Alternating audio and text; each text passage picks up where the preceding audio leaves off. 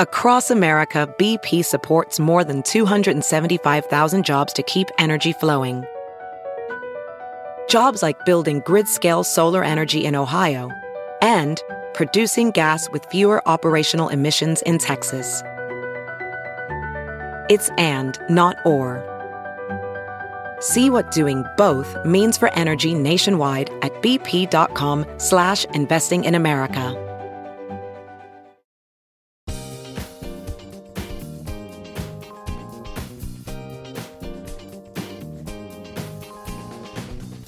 It's Wednesday, February 22nd, and welcome to another episode of The Ben Joravsky Show. It's Monroe Wednesdays on the show. That means Monroe Anderson's here, and he's got a special guest with him, Tiffany Walden of The Tribe. The Ben Joravsky Show is brought to you in part by SEIU Healthcare Illinois, Indiana, the Chicago Federation of Labor, the Chicago Teachers Union, and Chicago Reader. ChicagoReader.com for everything there is to know in the city of Chicago, where to go, what to do, what to eat, what to drink, and so much more, including columns from your very own Ben Joravsky. And hey, if you want to help out Ben Joravsky, and if you want to help out yourself, find some more columns, find some more extras, head over to ChicagoReader.com/Joravsky. That's J-O-R-A-V as in victory, S-K-Y. Hello again, everybody. Ben Joravsky here. We're calling this Critical Race Theory, Paul, and Wednesday, and here's why. Well, I've been telling you guys for the last several weeks that Paul Vallas is a MAGA man. I've been telling you guys for the last several months, that Paul Vallas spent most of 2021, 2022 courting MAGA. We all know he's got the consolidated MAGA vote in the city of Chicago. It's probably enough with his support on the lakefront and the Gold Coast to make him put him in the runoff. So Chicago, I just want you to come face to face with who you want, apparently, at least on the north side and the Gold Coast, on the northwest side and southwest side, to be your mayor. Okay? I'll preface this by saying this is generally a Democratic town when it comes to presidential elections. 85% at least of the city of Chicago have voted for, let's just run it down, 2020, Joe Biden, 2016, Hillary Clinton, 2012, Barack Obama, 2008, Barack Obama, 2004, John Kerry, 2000, Al Gore. How about that? I just did that from memory, ladies and gentlemen. I'm not even using notes. All right? So you're a Democratic town, Chicago. 85% of you at least. 15% of you love MAGA a little too much, but you love that. That's it. That's the breakdown. Here's the man you're about to make as mayor, Chicago. I'm just saying this. This is Paul Vallas in 2021 with Wire Points, which is some right-wing outfit, talking about critical race theory. Here, and I am now quoting Paul Vallas, and I'm not going to do a dramatic reading. Monroe Anderson sitting by. It's the first time he's heard these quotes, Monroe, so get ready. I'm just going to do it straight, Monroe, without an imitation of Paul Vallas. Okay? Quote, here's Paul Vallas on critical race theory. When you introduce a curriculum that is not only divisive, but a curriculum that further undermines the relationship of children with their parents, with their families, that's a dangerous thing. Let me interrupt. What the hell are you talking about? God damn. What? Undermines the relationship of children with their parents. Anyway, back to the quote. And for white parents, I mean, how are you going to discipline your child when your child comes home and your child has basically been told, that their generation, their race, their parents, their grandparents, they have discriminated against others and they have somehow victimized another person's race. End of quote. That's the man you're about to elect, Chicago. That's your guy. That's your guy. This quote makes absolutely no sense. Just like the sense of like white people as victims is really bizarre and twisted, because it's like somehow or other in the mind of Paul Vallas, the man you, Chicago, are about to elect as your mayor, just saying, somehow or other in the mind of Paul Vallas, if some social studies teacher teaches children about our history, meaning slavery, Jim Crow, Edmund Pettus Bridge, et cetera, that will result in a white child not eating his broccoli. I mean, I'm trying to get it. And I know I struggle, MAGA. I really am trying to understand you. I've always tried to understand you. I'm like, where is your mind at any given time? And I'm really working hard. But I need to know, MAGA, what is the correlation between learning about our history? Learning, for instance, that there was an uprising from white people in 1983 at the prospect of Harold Washington being mayor. Just saying, a little history lesson that under Mayor Paul Vallis would probably not be taught in Chicago public schools because it would upset white children. And then they would be disruptive when they got home. But how is that a core? What's the connection between learning history and being rude and disrespectful to your parents? I can't see it, but it's a good thing I'm not alone in this show. I have to help me understand the mind of Paul Vallis. Monroe Anderson, legendary Chicago journalist, comes on the show every Wednesday and is always instructive in helping me understand the minds of MAGA. And a new guest, first time guest, Tiffany Walden, the editor of The Tribe, the online publication, which is on fire in this election, one breaking story after another. Monroe, we'll go to you first. You're our official Paul Vallis MAGA explainer. Please explain to me, Tiffany, you're on deck with an explanation. What the hell Paul Vallis is talking about? Go.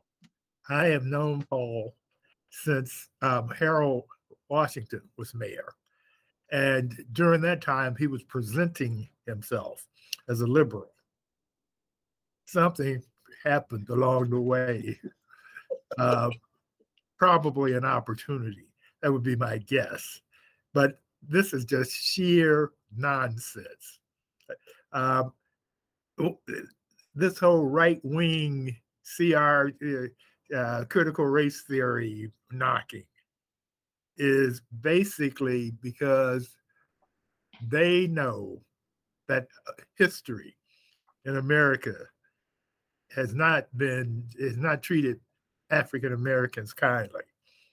So what they're doing is, instead of presenting history as warts and all, what they want to do is present their children with bedtime stories, fairy tales. Once upon a time, there were these people from Africa who immigrated to America, and they got to get free housing and free clothes and free meals, and they just helped the master out on the plantation periodically. But they were very happy. Okay, so I understand they want to that there's an urge to whitewash American history. But this is taking it one step further. I'm going to read the quote again, and then we're going to get an interpretation from Tiffany Walden, because I think she can really help us here. All right, here we go, Tiffany. Get ready. And for white parents, I mean, how are you going to discipline your child when your child comes home and your child has basically been told, that their generation, their race, their parents, their grandparents, they have discriminated against others and they have somehow victimized another person's race? Please, Tiffany Walden, explain to me the correlation between teaching a child about history of race relations in this country and having a disobedient child who will not listen to one's parents on something like eating your broccoli. Help me out, Tiffany Walden. I have so many thoughts that I don't even know which one to start with. But where I will start is I posted that quote this morning on my Twitter page. It's going crazy right now, particularly one person in the Paul Vallis camp and mindset, because I know we're trying to understand this mindset. They replied under the tweet and said, quote, "No child should be made to feel ashamed for the color of their skin. Paul Vallis is not wrong." End quote. So the thing about this is, when it comes to whiteness and white children, they should not feel wrong or ashamed, rather, for the color of their skin. For Black children, since we have gained consciousness. From the moment that we gain consciousness, our skin is the only thing that people see from, I don't know, 5 years old on up. So for me, growing up in North Lawndale on the west side, I have always known that I'm Black. And I have always known what that means. I took the Madison Street bus to go to school every day. I took the Madison Street bus to Oak Park, going from Pulaski to Austin, then to Ridgeland. You see a dramatic difference in the lives of other people who don't live in the neighborhood that you live in. I went to a predominantly Black Catholic school in Oak Park named St. Catherine St. Lucie. We started a basketball team when I was in 5th grade, and we got kicked out of the archdiocese because they said we were too aggressive. We were winning. We won all the games until the championship game.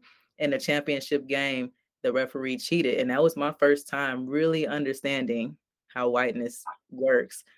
The referees did not call any fouls or anything for us. They only called it for the other school, which was a predominantly white school and team. So we lost our championship game because we were Black girls, too aggressive. That's the end of it. And we could not play in the Archdiocese League the next year. So for Black kids, there is no other history, there is no other narrative. But in school, Paul Vallis being a person who was in charge of schools, we can come in and we can paint these pictures like Monroe said. Manifest Destiny is a huge fairy tale that white people came in from Europe and saved Indigenous people, saved Native Americans from themselves, saved Black people from themselves, saved the world from itself. That is what history has been. The moment that a lot of our Black ancestors came in and decided to tell their own stories, the Frederick Douglass, the Ida B. Wells, everybody else in that tradition, then it became, oh, you all are telling slanted stories, when it's really you're telling the experience of what happened to you. And these people cannot live with themselves if they have to face every single day that what their ancestors did is the reason why there's large populations of Black and brown and Indigenous people in this country that do not have an equal footing and equal access to things. Yeah, Ben, one other thing that it occurred to me, for these white people that don't want their little snowflake children's feelings hurt, their children listen to rap music. Rap music sells as much as it does because white children are listening to it. Not Black children listen to it also, of course. But I mean, the greater audience is white kids. Yeah. And so that makes no sense. It's like they listen to the music, but then when you go to class or something like that, you study someplace, then it's just the opposite of what the rappers are saying. Yeah. That's nuts. Okay. And it's crazy because we're in a city like Chicago where a subgenre of rap called drill is one of the biggest, most popular genres of music around the world. You have drill in London, you have drill in New York, you have drill everywhere. Our drill leaders and pioneers, everybody knows their names. House music, everybody knows house music pioneers' names. And like Monroe said, no one wants to understand the history of how this music was created. This music was created out of a resistance to oppression. This music was created, drill particularly was created because people wanted to tell their story about how growing up in a neighborhood that has been intentionally divested in has impacted their everyday life. So everything about Blackness is cool. And white kids want to wear it. They want to wear our clothes. They want to wear braids. They want to wear afros. They want to have locks. They want to do this. They want to do that, until it's time to actually understand where these traditions come from. Then it's like, oh no, we don't need to talk about the history of that. Just listen to the music and vibe. Like, cool. All right.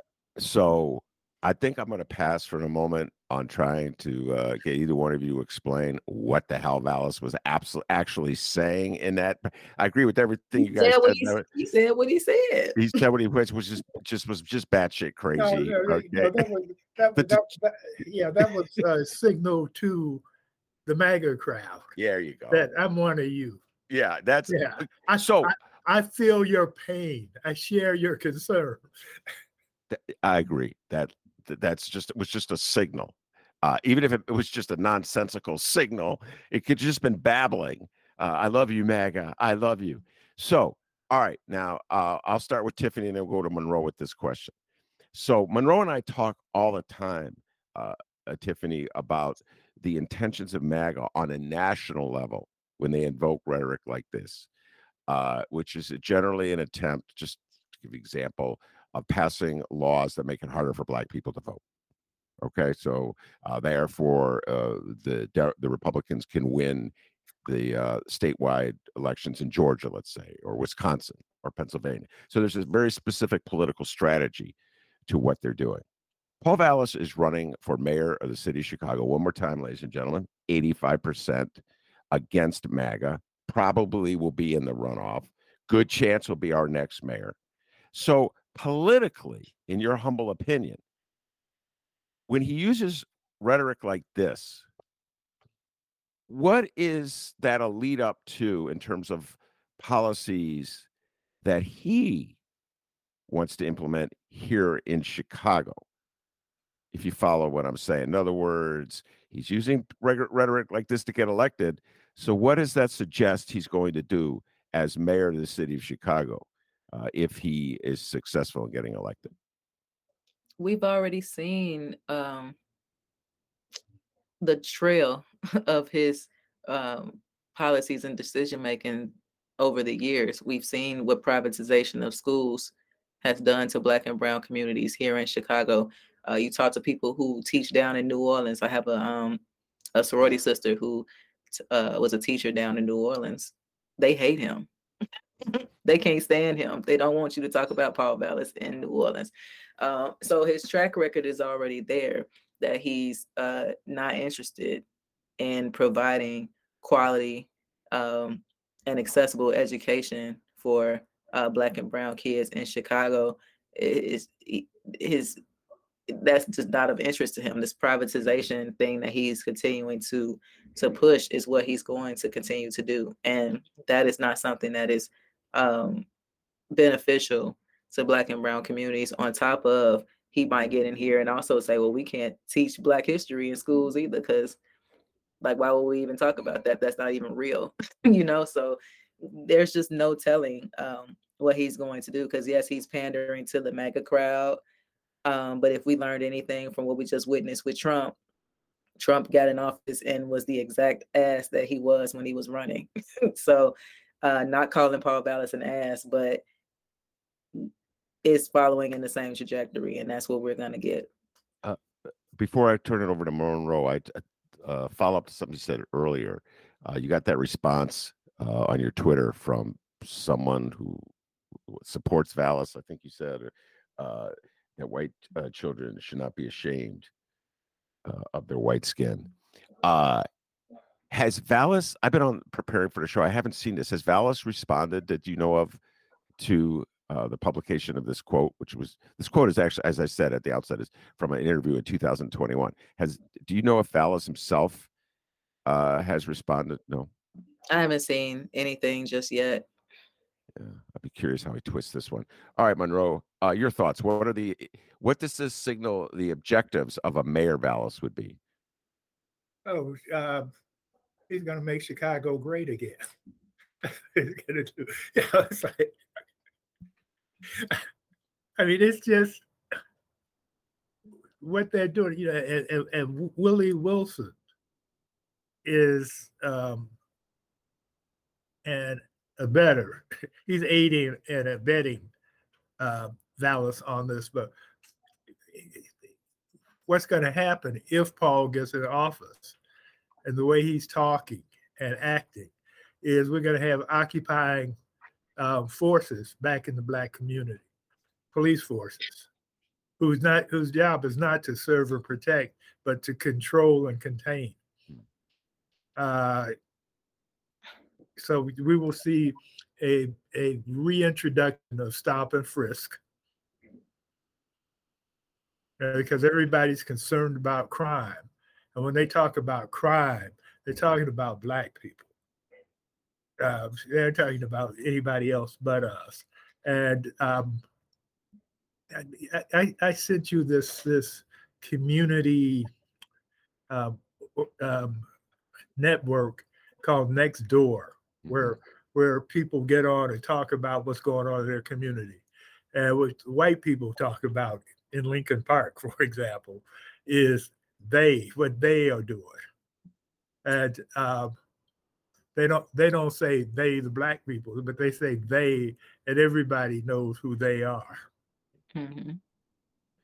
And so this is what's going on. And if he gets into office, it will be magnified. And he's just to add to that too, he's already mentioned that, he's not into the mandate that police officers and city workers have to live in the city, he's implied, or I think he's actually said that he wants to see police from other jurisdictions and military come into Chicago and police. That's the same thing that Trump said when he said that the top gang thugs have taken over Chicago and that he's gonna send in the military to police the city. So he's already saying these things in debates publicly, and it's only going to get worse if he is elected into office. It will become a heavily policed, almost militarized state. Well, let's go into that a little bit. I'm going to hold off on a question I was going to ask as a follow-up to something Monroe said. And that just so let me get out of this without bringing us back to the 1983 election. Because as I said to Monroe before we went on the air, Tiffany, I just get that 1983 vibe all over again. I've lived through it once. I can't believe I'm going to live through it again. And Monroe knows what I'm talking about because he lived through it too. And 83, of course, Washington, and then the Up the Before It's Too Late campaign. But the rhetoric of policing, Tiffany, you and I were talking about this before we went on the air. The rhetoric of policing has radically changed in the 2.5 years, I think it's been, since the video of George Floyd's murder. We've talked about it on the show. We've watched it change in real time. I see the commercial I just saw before we went on the air, the commercial that Lori Lightfoot's running against Brandon Johnson to effectively say Brandon can't win because he did a defunder. And then she pulled a quote from Brandon from that radio station whose name I can't remember because they fired me. But anyway, neither here nor there. I always can't remember that name. Hey, Brandon, what are you doing on that radio station that fired me? Sorry about that, Tiffany. I didn't mean to go there. Anyway, but I told Brandon not to go on that radio station. Isn't that where truth matters? Unless you're talking about Chicago politics. You're allowed to criticize Trump, but don't say anything bad about the mayor, Ron. All right. Anyway, sorry about that, Tiffany. I didn't mean to go there. So I can't help myself, as the song says. So, but he mentioned defund, and now Lori Lightfoot's running on a commercial over and over. Defund, defund, defund. He's a defunder. He can't win. He's a defunder. Why don't you go just explain what's happened here? This transformation, like nothing you know what I mean, of rhetoric in, I don't know. It's been 2 years, but I think the transformation happened within like 2 months. But take it away, Tiffany. Yeah, it happened pretty quickly, even after the uprisings in 2020. But essentially in 2020, after the deaths of Breonna Taylor, George Floyd, and so many others, we had this big racial reckoning moment that everyone swore up and down that the revolution is being televised and that we're going to see changes in ideology around policing. For the first time, I think we saw defund the police become a mainstream talking point. We also saw hints of abolition become a talking point where people wanted to, discuss the entire institution of policing and incarceration. and how we need to move away from that and instead reallocate funding to communities and investing in communities and healing communities. So many people were on corporations. You saw commercials. You saw all of these different statements of solidarity. Everyone was on board with things in 2020, except Mayor Lightfoot. She has been pretty straight up, like, I'm not a defunder. Like, she's said that over and over again. But now there's been such a hard pivot away from 2020 that we're now back to, we need more police presence. We need more police on the force. We need more police this, more police that. And Chicago already has more police per capita than any city in the country. So by definition, we should already be like the safest place on earth, shouldn't we? So us continuing to have this conversation around adding more police into communities instead of actually addressing the root causes of crime, and which comes from poverty. It comes from mental health. We just went through an entire pandemic where we've lost actual people who have died. The Black community was heavily impacted by the pandemic in the early onset of it. People are hurt and people don't have anywhere else to turn to. And for us to still think that policing is the solution to that is crazy. Like, we have to start thinking about things beyond policing and thinking about how do we actually go in and heal communities. If you look at safe communities anywhere in this country, they have resources, they have jobs, they have access to jobs, they have just access, period. From when I was growing up in North Lawndale to today, my neighborhood looks worse, actually. It does not, like, it was already bad. It looks worse now. There's less opportunity in the neighborhood. So to me, this whole thing about policing is really just continuing to an effort to push people out of Chicago. I think that there's this, as Paul Vallis has said, we want to take back our city. And in taking back our city, we have to police the hell out of these people, incarcerate them, get them out the way, move them out of the prized areas of the city that Black people used to frequent. Black people used to live in West Loop, for example. Black people used to live in these areas, these pockets of the city where now the rents are, $2,100 and up for a 1-bedroom apartment.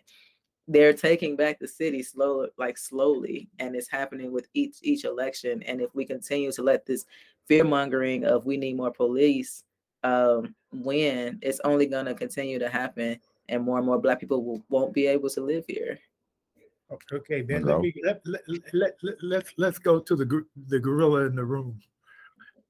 Dallas is the only white candidate. Mm-hmm. Everybody else is Black, or except for Chewy, who is Mexican. So he's the great white hope.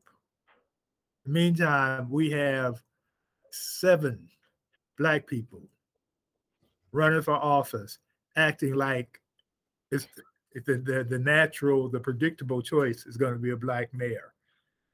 Back in the 80s, late 80s, when I was Sawyer's press secretary, the assumption, the assumption, the MO at that time was it was going to either be Sawyer or Tim Evans. Guess what? It was neither. They split the Black vote, and we got Richard Daley for 20 years. I mean,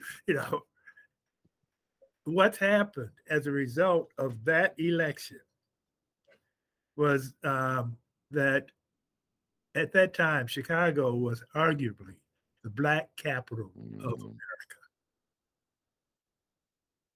When we lost that election, we lost political control. The shift went to Atlanta, slowly but surely, because Atlanta has elected a Black mayor, one after the other, for decades now. So they have consolidated power. We have given ours away or lost it. And therefore, I don't know what to say.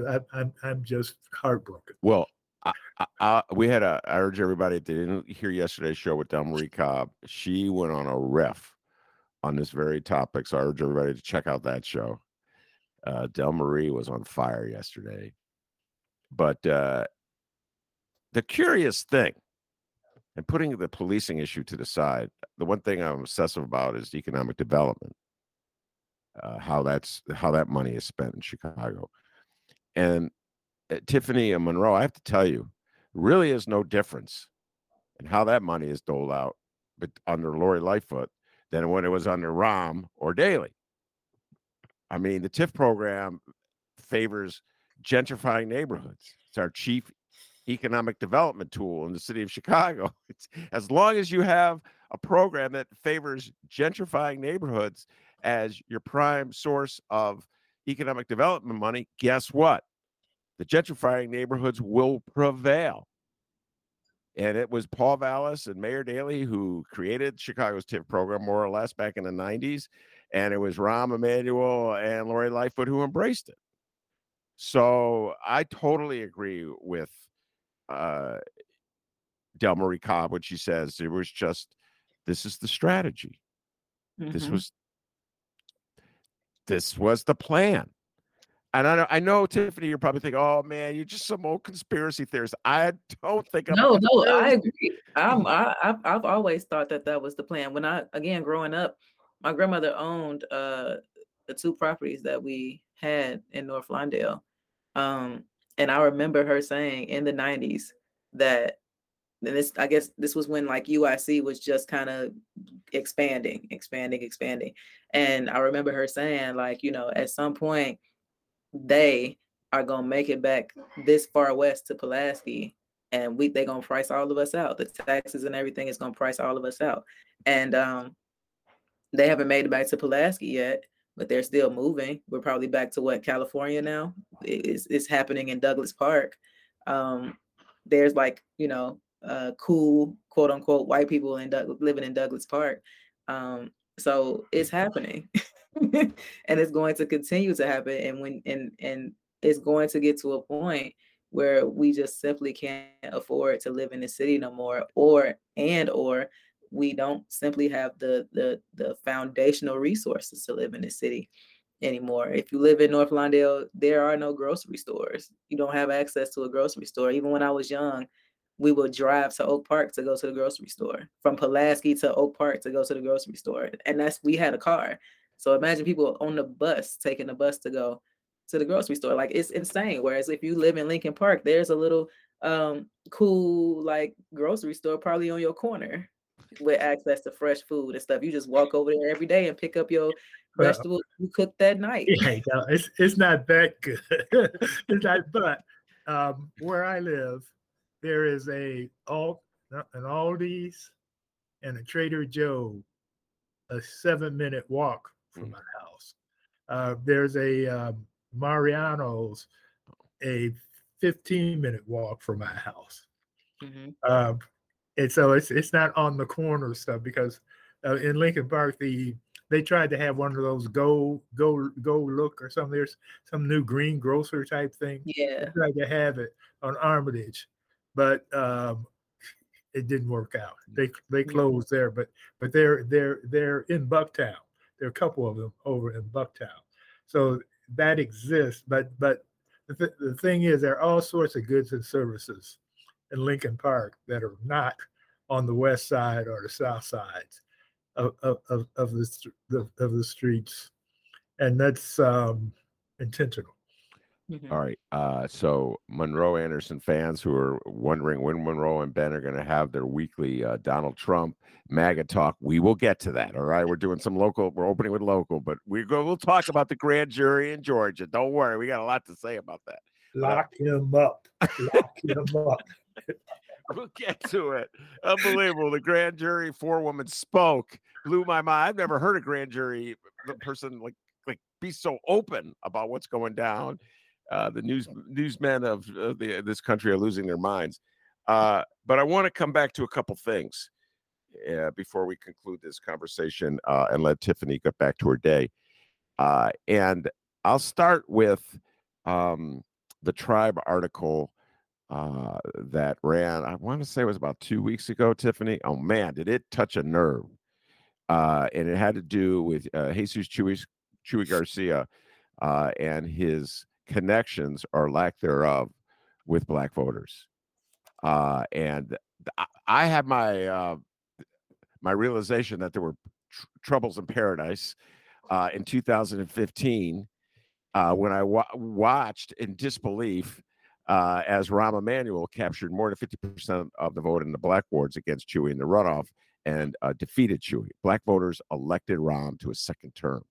I mean, I know I'm letting white voters off the hook because they were had already swallowed Rahm's Kool-Aid. So, and now they're swallowing Vallis's. Heck of a job, white voters. But anyway, why don't you talk a little bit about some of the themes of the article and some of the issues that you identified that Chewy Garcia faces when he tries to win over black voters? For sure. So one of the questions that we posed was, is Chewy out of step with the progressive movement? And in us talking to a lot of Black and brown organizers and leaders in the community, they said yes, that he is out of step with the movement. And I think the thing about progressivism is I think people think that once you're deemed progressive, that lasts forever. Right. That one idea that you had in 1996 that was real cool in 1996, that's street cred for the rest of your life. Hello, Paul Vallis. Right. The thing about progressivism, it is a moving body of water. So if you today are not on the wave of what progressivism is doing and talking about, you are no longer progressive. And that is the case with Chewy. There's no denying that Chewy has done some amazing things in his career. There's no denying that Chewy, was a part of the Black and brown unity building in the 80s, along with Harold Washington and Rudy Lozano and all of those guys, and women too. But that brings us back to today, where some of the decisions that he's made have not aligned with progressivism. For one, he's calling for more policing. He wants to hire more police, and that's probably the number one thing that is out of line with where the progressivism movement is right now. He also, I believe, I'm trying to remember correctly, his position on Bring Chicago Home. All of those different, like the peace book, for example, their organizers are calling for the Good Kids Mad City peace book to be passed, which is something that would reallocate funding from the Chicago Police Department to mental health accessibility to different resources that Black and brown communities need in order to thrive. And Chewy said he's not with the peace book. He doesn't. He would not pass that if he was elected. So there's just so many, I think, breaking points that people are concerned about with Chewy that really calls into question his ideas of progressivism. Not to mention that even I think last week he just endorsed someone in the 33rd Ward who is endorsed by the FOP.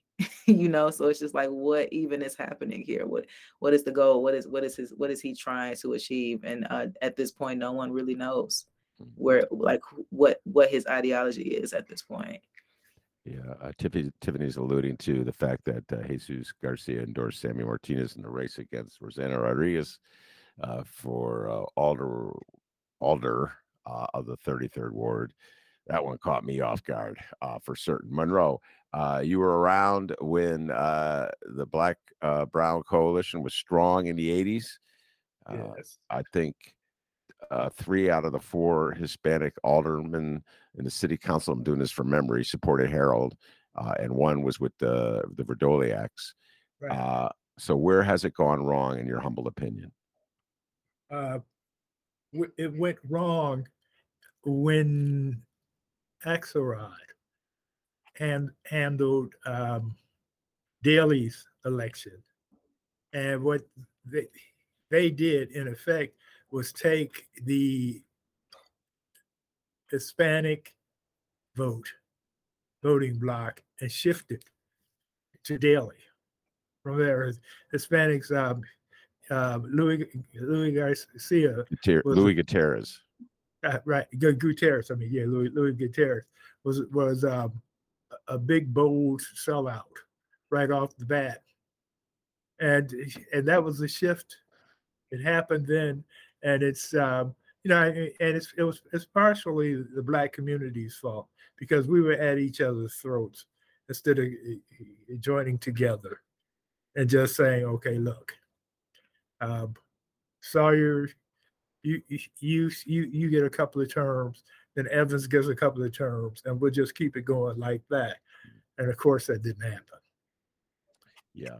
And then Luis Gutierrez used that split in the Black community to justify him supporting Richard Daley. Goes, right. Well, they don't even know who to vote for, so I'm just going to cut a deal. Right, exactly. Man, that is slick. Gonna blame it on the Black people.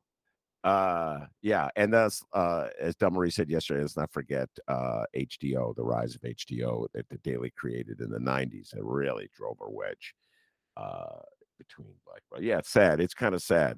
Tiffany, what was the response, by the way, to that article from the Chuy Garcia campaign? Did you get any response from them? Of course, they're not in favor of it, but we tried to interview them. We spent a couple of weeks trying to interview them. I think from his speech at the City Club, we tried to interview him after the speech and was kind of not given access. We reached out a couple of times to try to, get thoughts and have an interview with him about it, and we didn't get the access. So, but we've been to quite a few forums, mayoral forums. Tony had talked to so many people in the community across age range, across ethnicity, and it just really is this question of, is Chuy really moving with the movement? And right now he's not. All right, Monroe, we're at the final Chicago question before we move on to Georgia and let Tiffany get back to her day, unless for some reason she suddenly feels an urge to talk about the Georgia grand jury, which I kind of feel she doesn't. I'll let you handle that.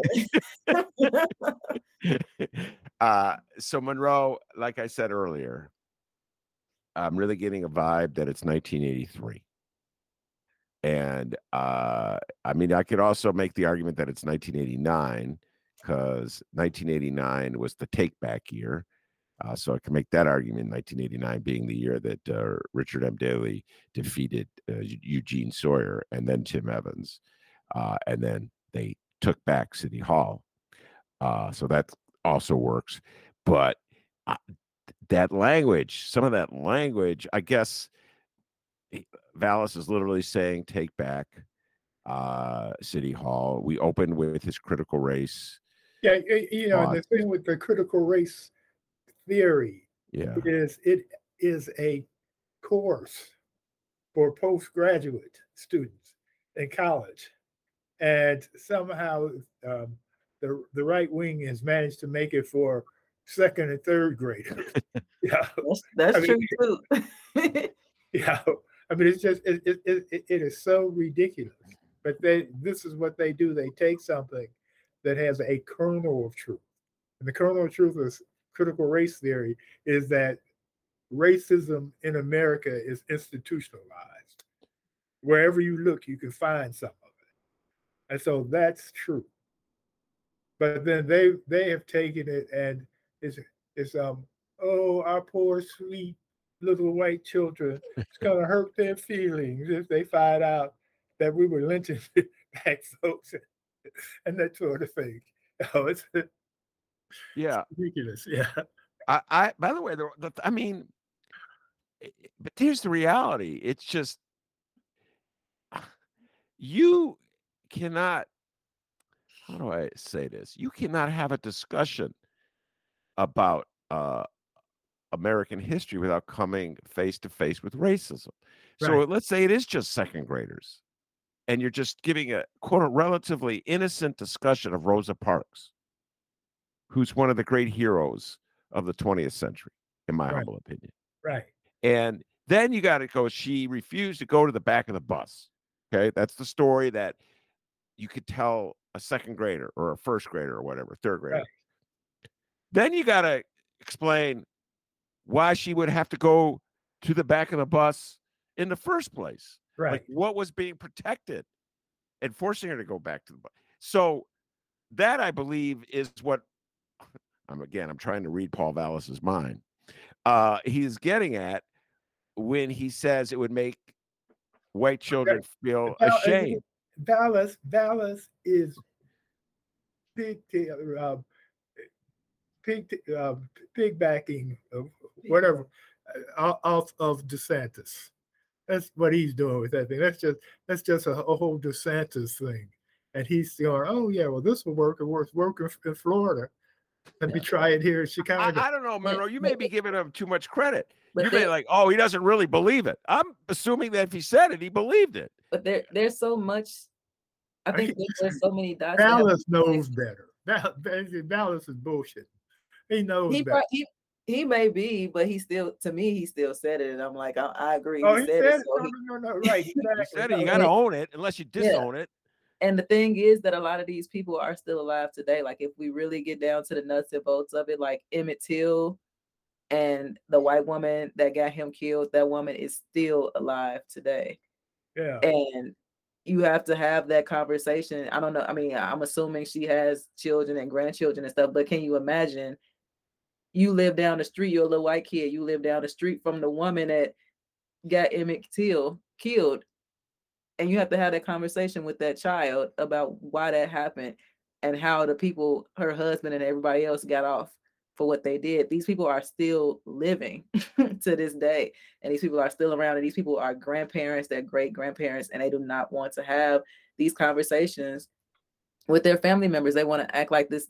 The whole preface around white folks is that this is not connected to me. I didn't do this, or this happened in the 1800s. This was so long ago. These people are still alive. we could count back a generation from the last person that's still alive, and the history is not distant, and no one you have to accept that and admit that and live with that if you're having these conversations. And also to add to it, when we talk about policing, and the fact that the history of policing comes out of slave patrols, you got to have that conversation as well. The whole system of policing is built around oppressing Black people.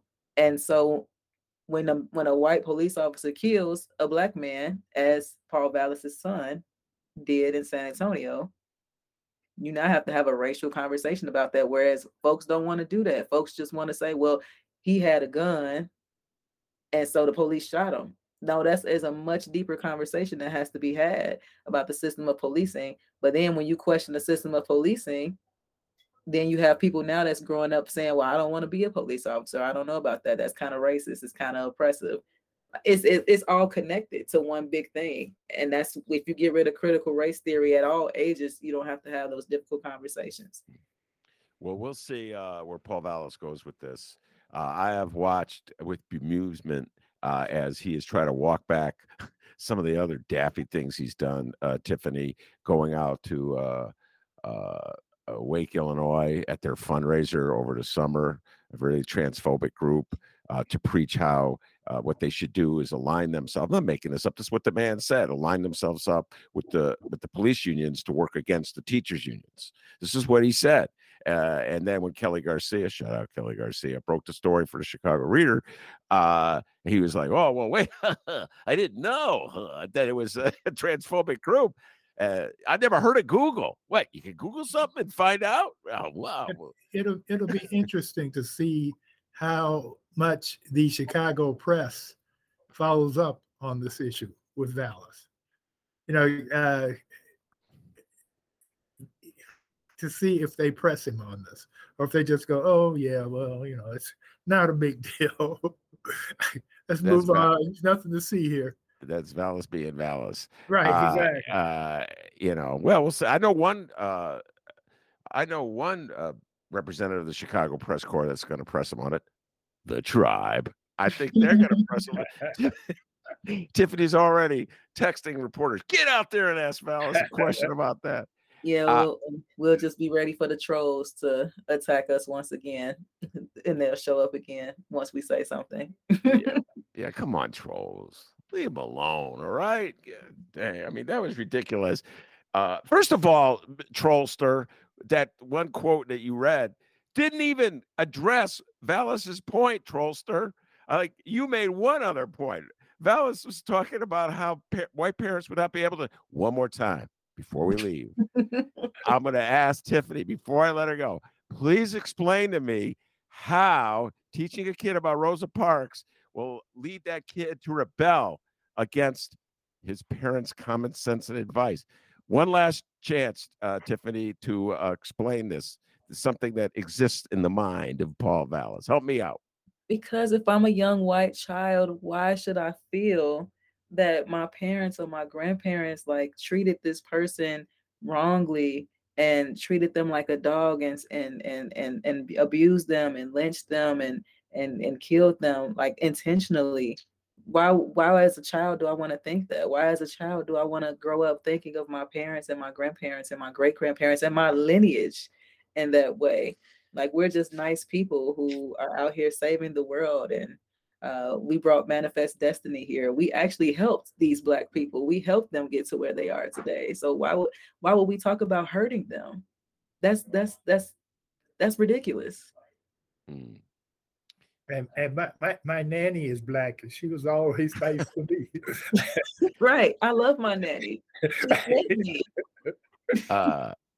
Okay. I think I figured it out based on what you said, Tiffany. I think I figured it out. So essentially what Vallis is saying, and Paul, I'm just taking a trip through your brain. Oh my goodness, some of the DVDs you got in the 90s, Paul. Just kidding. I'm taking a trip through the Paul Vallis brain, and I think what he's saying is that if you teach white children that their white parents were part of a society that did bad things to Black people, then those white children will never believe anything the white parents do. And so they will, when the white parent says, take out the garbage, they'll say, no, you were bad to Black people. I am not going to take out the garbage. I think that's what's going on in the Paul Vallis brain, Tiffany. I want to thank you for helping me. Yeah, that's it. Yeah. Otherwise translated is, I can't guilt my children into taking out the garbage because they think I'm a racist. To which I would say, shut up and take out the garbage and eat your broccoli. And your child screams back, no, Mom, you're a racist. That's like, people don't want that. Yeah, I guess I can see the disruption right now at dinner tables throughout the city of Chicago as kids go, no, I'm not going to do it because you're a racist. You voted for Bernie Epton. Oh Lord. Tiffany, before I let you go, give any information people need to know to find all that great stuff you guys are doing at Tribe. Spell the name. Yes. Some people may have trouble with the spelling of the name. So take it away. Give a plug to the Tribe. Go ahead. You can read all of our excellent election coverage at the Tribe. That's TheTriibe.com. We have an election center on our site where you can find out what wards you live in. You can find out what police district you live in, because we're voting for police district council members for the first time. We have a voter guide on there, thanks to Jim and the Chicago Reader, an excellent voter guide about who's running in the police district races, because the FOP has money and candidates in the police district races. So, read up and get all the information that you need so you can make an educated decision when you go to the polls on February 28th, which is Tuesday, which is 6 days away. An educated decision being different than what Chicagoans usually do when they go to the polls. It's our time to take it back. That's who I'm voting for. We're taking Chicago back. We're taking Chicago back to. Where are they taking us back to? That's the other thing. Where are we going? That was so great. You know what I mean? Make Chicago great again, Monroe. That's funny. All right, Tiffany, I'm going to let you go before I subject you to Georgia grand jury talk.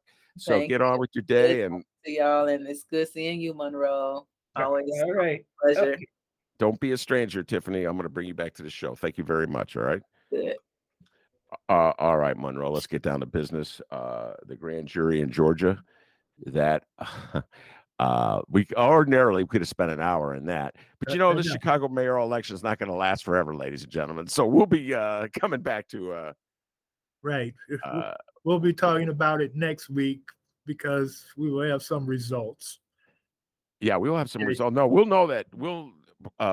They're saying that it's going to take a while because it's going to be so close. So they're going to have to count the ballots that come in through the mail. So it's not going to be like a usual thing where the election is called within 24 hours. But but I think by this time next week we'll probably know who came in first. At the very least. All right. So wow, man. And by this time next week, some of Trump's people may be indicted, including him.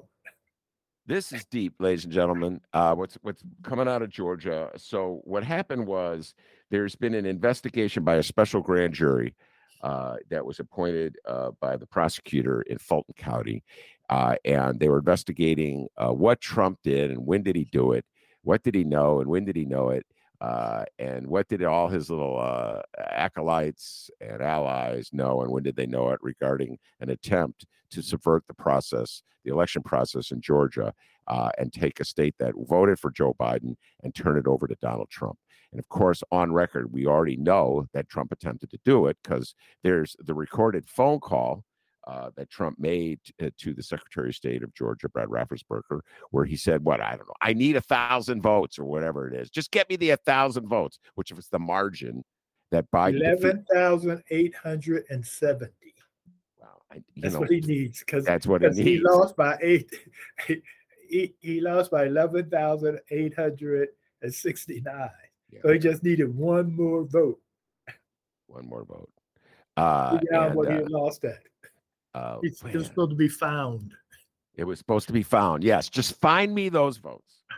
So for the last several weeks, there's been an investigation by a special jury. Various MAGA folks, Lindsey Graham, Rudy Giuliani, were brought down. Donnie Trump did not go testify before that jury.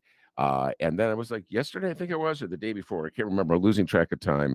The young woman, Emily Coors is her name, who was the forewoman of the jury, sat down and gave interviews with various reporters. Monroe, I've never seen anything like it. Here's my mind blown. Ever heard of grand jury? Right. This is unprecedented. Yeah. For a grand jury. And those practitioners of the art of grand jury, their mind is triple blown. They can't believe it.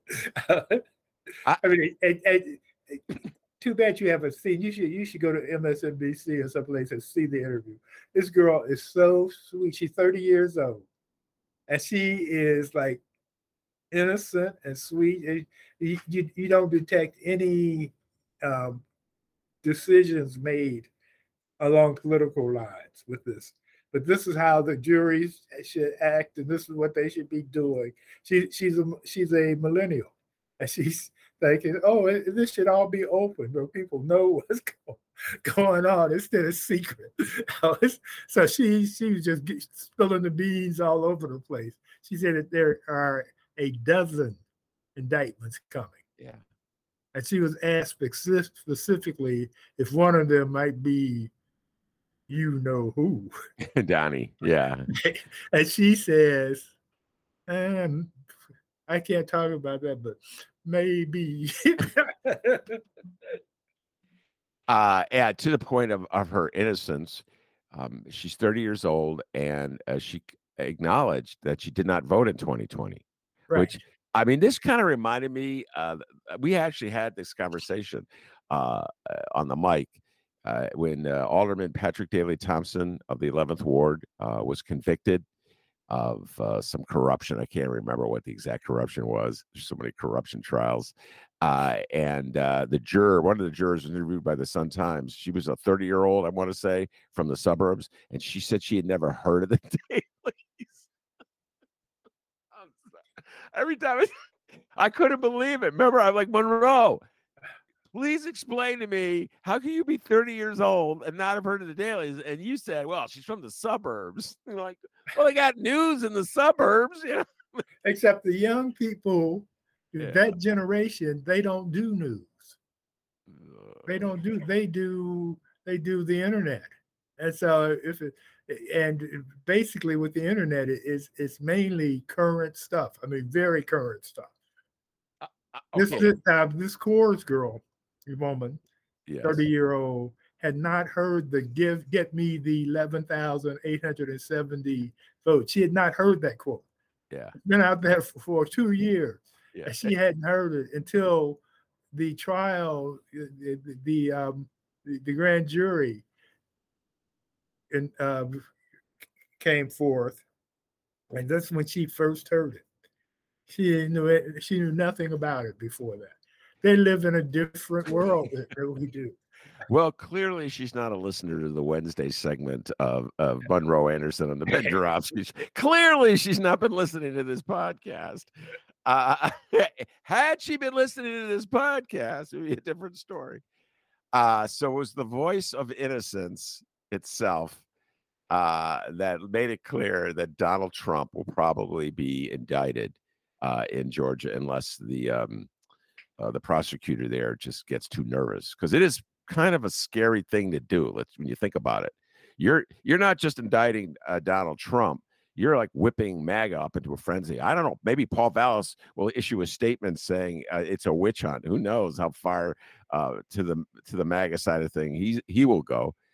And then essentially MAGA just turns on you, and Fox turns on you, and you become the recipient of a lot of hostility. Oh, Fox has its own problems right now. I don't know if you happen to see this or not, but where come to behold, the Fox anchors were lying when they were telling people that the election was stolen. They knew better. They knew it was crazy.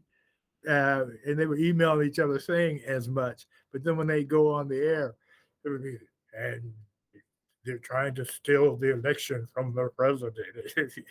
It was so unsavory, so dishonest, so hypocritical. I mean, anything negative you want to call it, it works. Well, let's get back to what you said about Paul Vallas when you kind of let him off the hook. We talked a lot about the idiocy of Paul Vallas's comments about critical race theories and how it's going to cause white kids to rebel against their parents and not eat their broccoli. And then you said, based on your knowledge of Paul, you don't think he really believes it. It's just some propaganda he's throwing out, some red meat, right, as they say, that he's throwing out to MAGA, his MAGA followers. And so essentially, that's what's been determined in the Dominion lawsuit, is that everyone from Tucker Carlson to Laura Ingraham, trying to remember any of the others. Judge, whatever her name is.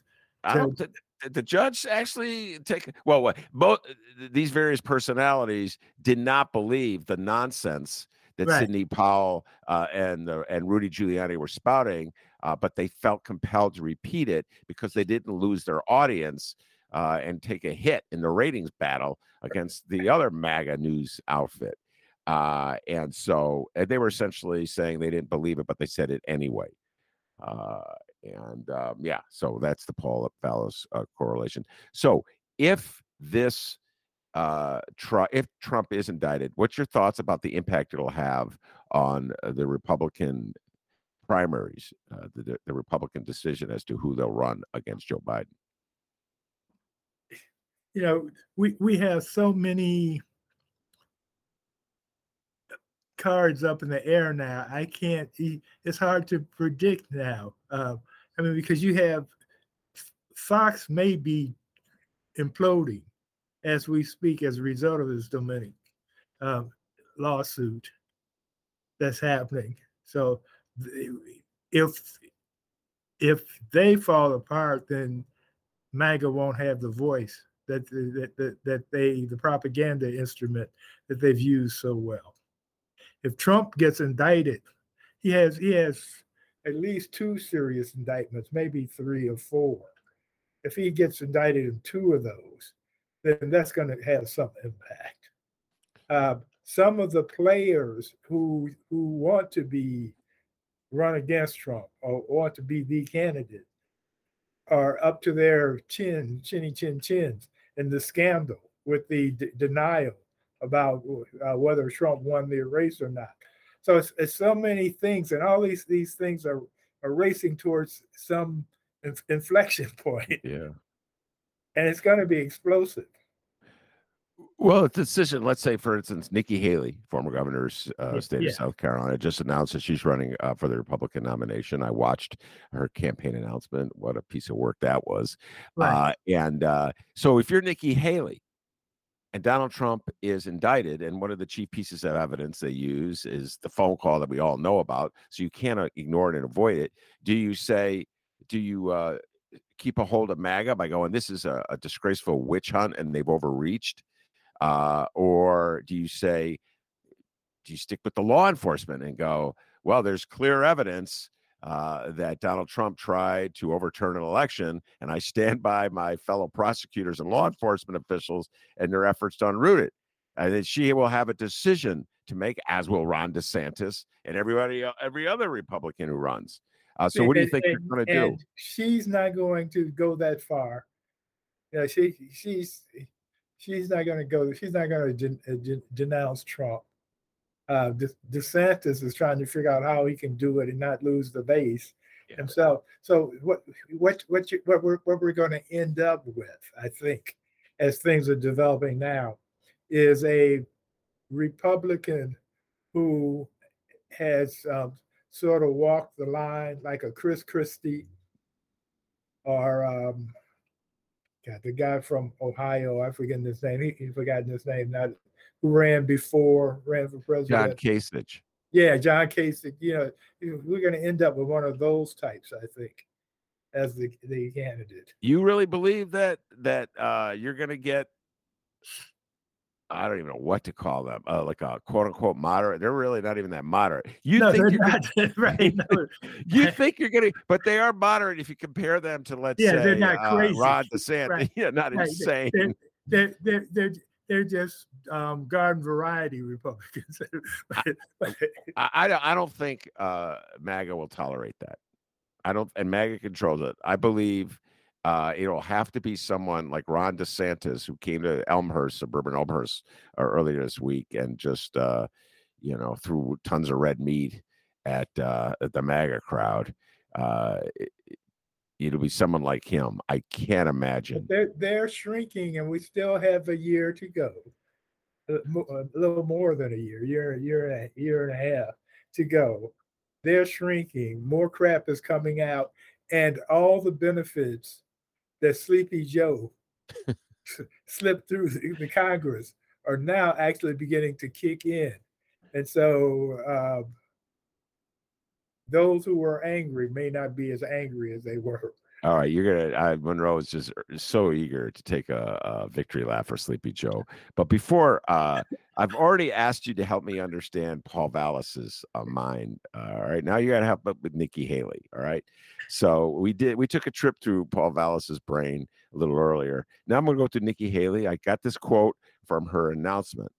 All right. And in her announcement speech, which was just filled with the American flag and this, that, and the other thing, and how great and wonderful she is, she said she likes to stand up to bullies. Okay. She goes, I hate bullies.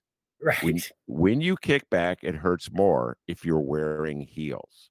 That's what she said. It's like she's a woman kicking back. And I'm like, I know I'm very literal minded, Monroe. I know people bad, you're way too literal minded, but I'm trying to figure out, how does it hurt more if you kick back if you're wearing heels? The heel is like not going to be the part that kicks you. You know what I'm saying? Well, it depends on what type of kick you deliver. However, what she was doing was borrowing from Ginger Rogers and Fred Astaire. Yeah. Ginger did the same thing Fred did, but she did it backwards and in heels. Okay, I get that. It's harder to dance in heels than in flat. I get that. But is she saying she's like doing a karate kick? The thing, okay, this woman is not creative. She's not imaginative. Yeah. She's a go along, get along Republican, Yeah. and she's not going to rock the boat, and she's not going to be president. She's not going to be the nominee. She may, and this is what she is running for as vice president. You've been If saying Kamala that. got it You've with been saying that consistently. You've been Yes. saying that consistently for several weeks. Right. But I see her. So if she's doing a karate kick like Bruce Lee, then okay, now I see. Thank you for. Hey, look, between you and Tiffany, I figured out what's going on in Paul Vallis's brain, and now thanks to you, it's a karate kick. Now I understand what Nikki Haley was getting at. All right, let's close by allowing you to do a victory celebration. Monroe has been. This goes back 3 years. Yes. I was Bernie. Monroe was Biden. Monroe was telling me I was unfair to. I wasn't Biden. I was saying that for you poor Bernie people, For Bernie bros, you romanticists. I was telling you, Bernie was not going to be the guy. Yes, you were. Although Bernie is very happy. Much of Bernie's platform is Biden's and the Democrats. So he got his way. He just didn't get to do it himself. Yeah. So he won, so to speak. But the thing is, as I told you back then, had Bernie been the nominee, Republicans would have had hammer and sickles on every advertisement they had. Yeah.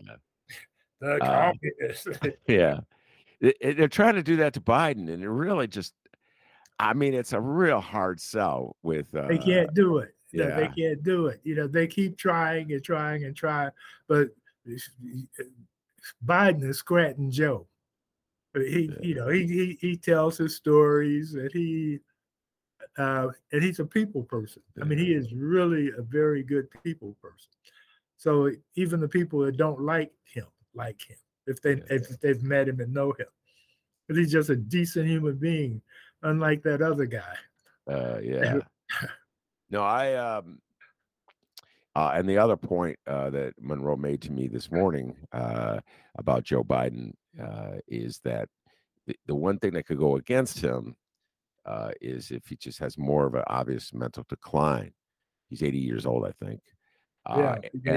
And I immediately said to Monroe, I said to you what I said to you every time you raise this, or anytime anybody raises this, that Americans don't care. They elected Ronald Reagan when he had Alzheimer's, and they elected right here in Chicago, elected and reelected and elected and reelected Daley, who couldn't put three words together. Okay. So they don't care about coherence. They don't care if you're mentally sharp. If you can just project this image of competence or popularity, they're lining up. Monroe, they're lining up. They're ready. Listen, look at MAGA getting ready. Here, white people on the north side getting ready. White Democrats, white liberals getting ready to vote for Paul Vallis. So, Monroe. Well, that's because of crime, Ben. That is going to put those black people in jail. Unbelievable. One more time, ladies and gentlemen, there was crime in the 90s when you Northsiders were voting for Richard M. Daley. Just saying. Yeah. So, all right. Very good, Monroe's. Joe Biden, your guy, had a good week. Went to Warsaw, gave a speech in the rain. Looking very presidential. And I got a lot of lefties sending me emails and that I should take a dive into who roll up the pipeline, the Nord pipeline. And I know so there's a lot of folks on the left that just are not buying Joe Biden at all. The far left, the far left. Yeah, I know. Yeah. They sore losers. These guys are to the left. They were believing they were believing that fairy tales do come true. It's not real politics is what it is. Yeah, real politics is the man for this era. All right, Monroe, we'll close it down there. And thank you very much. Also, thank you for helping me bring Tiffany to the show. She did a great job. Yeah, she did. And I love those chat, but make her a regular on the Ben Joravsky Show. Monroe Anderson, thank you very much. And I also want to thank producer Chris for doing an outstanding job as he always does. Producer Chris, give yourself a raise, take it out of petty cash. See you tomorrow, everybody. And don't forget, you can catch previous Ben Joravsky shows, Benny J bonus interviews, and so much more at chicagoreader.com. And also find the Ben Joravsky Show all over the internet on your favorite podcasting platforms.